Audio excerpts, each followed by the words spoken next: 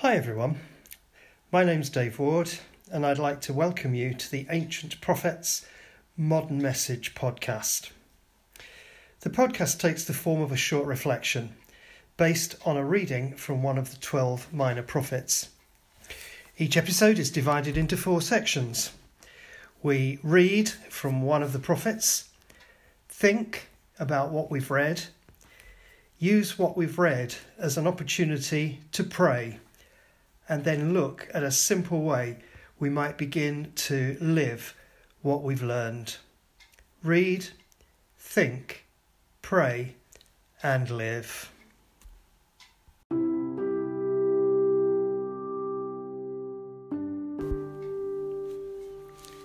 This is the second episode in Series 4 of the podcast, where we're looking at Joel, announcing the day of the Lord. Joel Part 2, Real Repentance. There's a lot of difference between religious ritual and real repentance. External rituals only mean anything if they're linked to an inward change that has already happened. We're going to read from Joel chapter 2, verses 12 to 14. That is why the Lord says, turn to me now while there's time. Give me your hearts. Come with fasting, weeping and mourning. Don't tear your clothing in your grief, but tear your hearts instead. Return to the Lord your God, for he is merciful and compassionate, slow to get angry and filled with unfailing love. He is eager to relent and not punish. Who knows? Perhaps he'll give you a reprieve, sending you a blessing instead of this curse. Perhaps you will be able to offer grain and wine to the Lord your God as before. Blow the ram's horn in Jerusalem. Announce a time of fasting. Call the people together for a solemn meeting. Gather all the people, the elders, the children, and even the babies. Call the bridegroom from his quarters and the bride from her private room. Let the priests who minister in the Lord's presence stand and weep between the entry room to the temple and the altar. Let them pray, spare your people, Lord. Don't let your special possession become an object of mockery. Don't let them become a joke for unbelieving foreigners who say, has the God of Israel left them? Repentance is about a change of mind and heart. It's also about changing your direction of travel. Both of these changes should ultimately lead to a change not just in your thinking, but also in your behaviour. In the New Testament, when some religious leaders came to John the Baptist for baptism, he explained, prove by the way you live that you have repented of your sins and turned to God. For him, the act of baptism was an outward sign of an already existing inward change. Joel says that outward signs of grief and mourning are not enough. A deeper work of repentance is necessary so that our responses to our sense of sinning against God are not just ritualistic and superficial, but honest and deeply sincere. Ritual repentance, confession and penance are meaningless unless they spring from hearts and minds that are already turning back to God in deep sorrow, and unless they result in changed behaviour.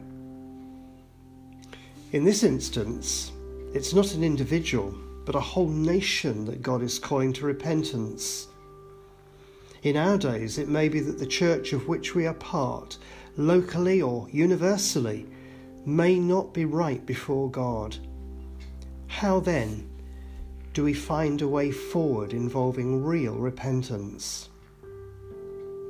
In Judah's case, it involved fasting.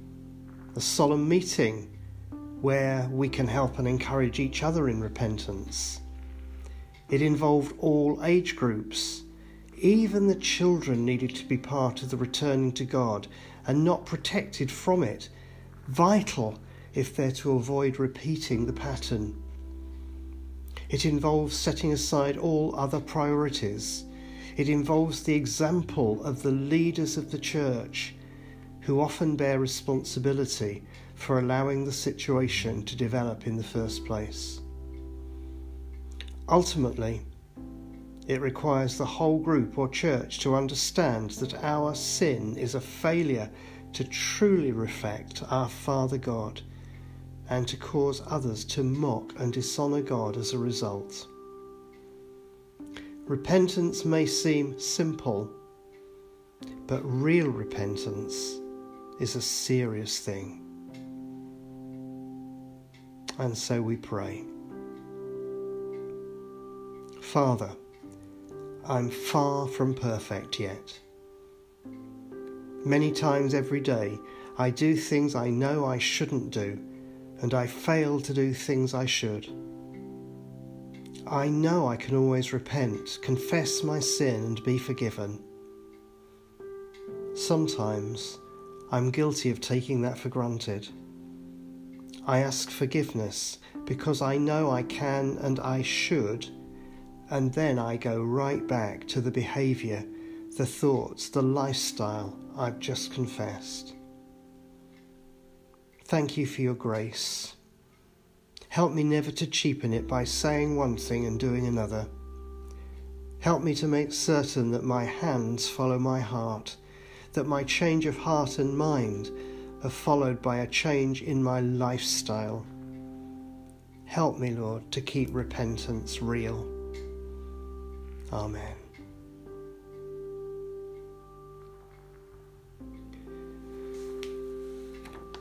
I came across this in the book Soul Keeping by John Ortberg. As long as I keep pretending, my soul keeps dying. Oddly enough, I don't just pretend in front of other people. I pretend with God. My friend Scotty says that sometimes we ask for forgiveness, but we know full well we'll go back to the same sin tomorrow. We don't really want forgiveness, we just want to get out of trouble. He says it would be better to pray like this: Dear God, I sinned yesterday, I sinned again today, and I'm planning to go out and do the same sin tomorrow. In Jesus' name, Amen. It may not quite reflect the maturity of Thy will be done, but it is better to be an honest mess before God than an honest saint. You desire truth in the innermost parts, the psalmist said to God, and that's soul talk. This is part of the sheer healing powers of AA, Alcoholics Anonymous. Confession is good for the soul.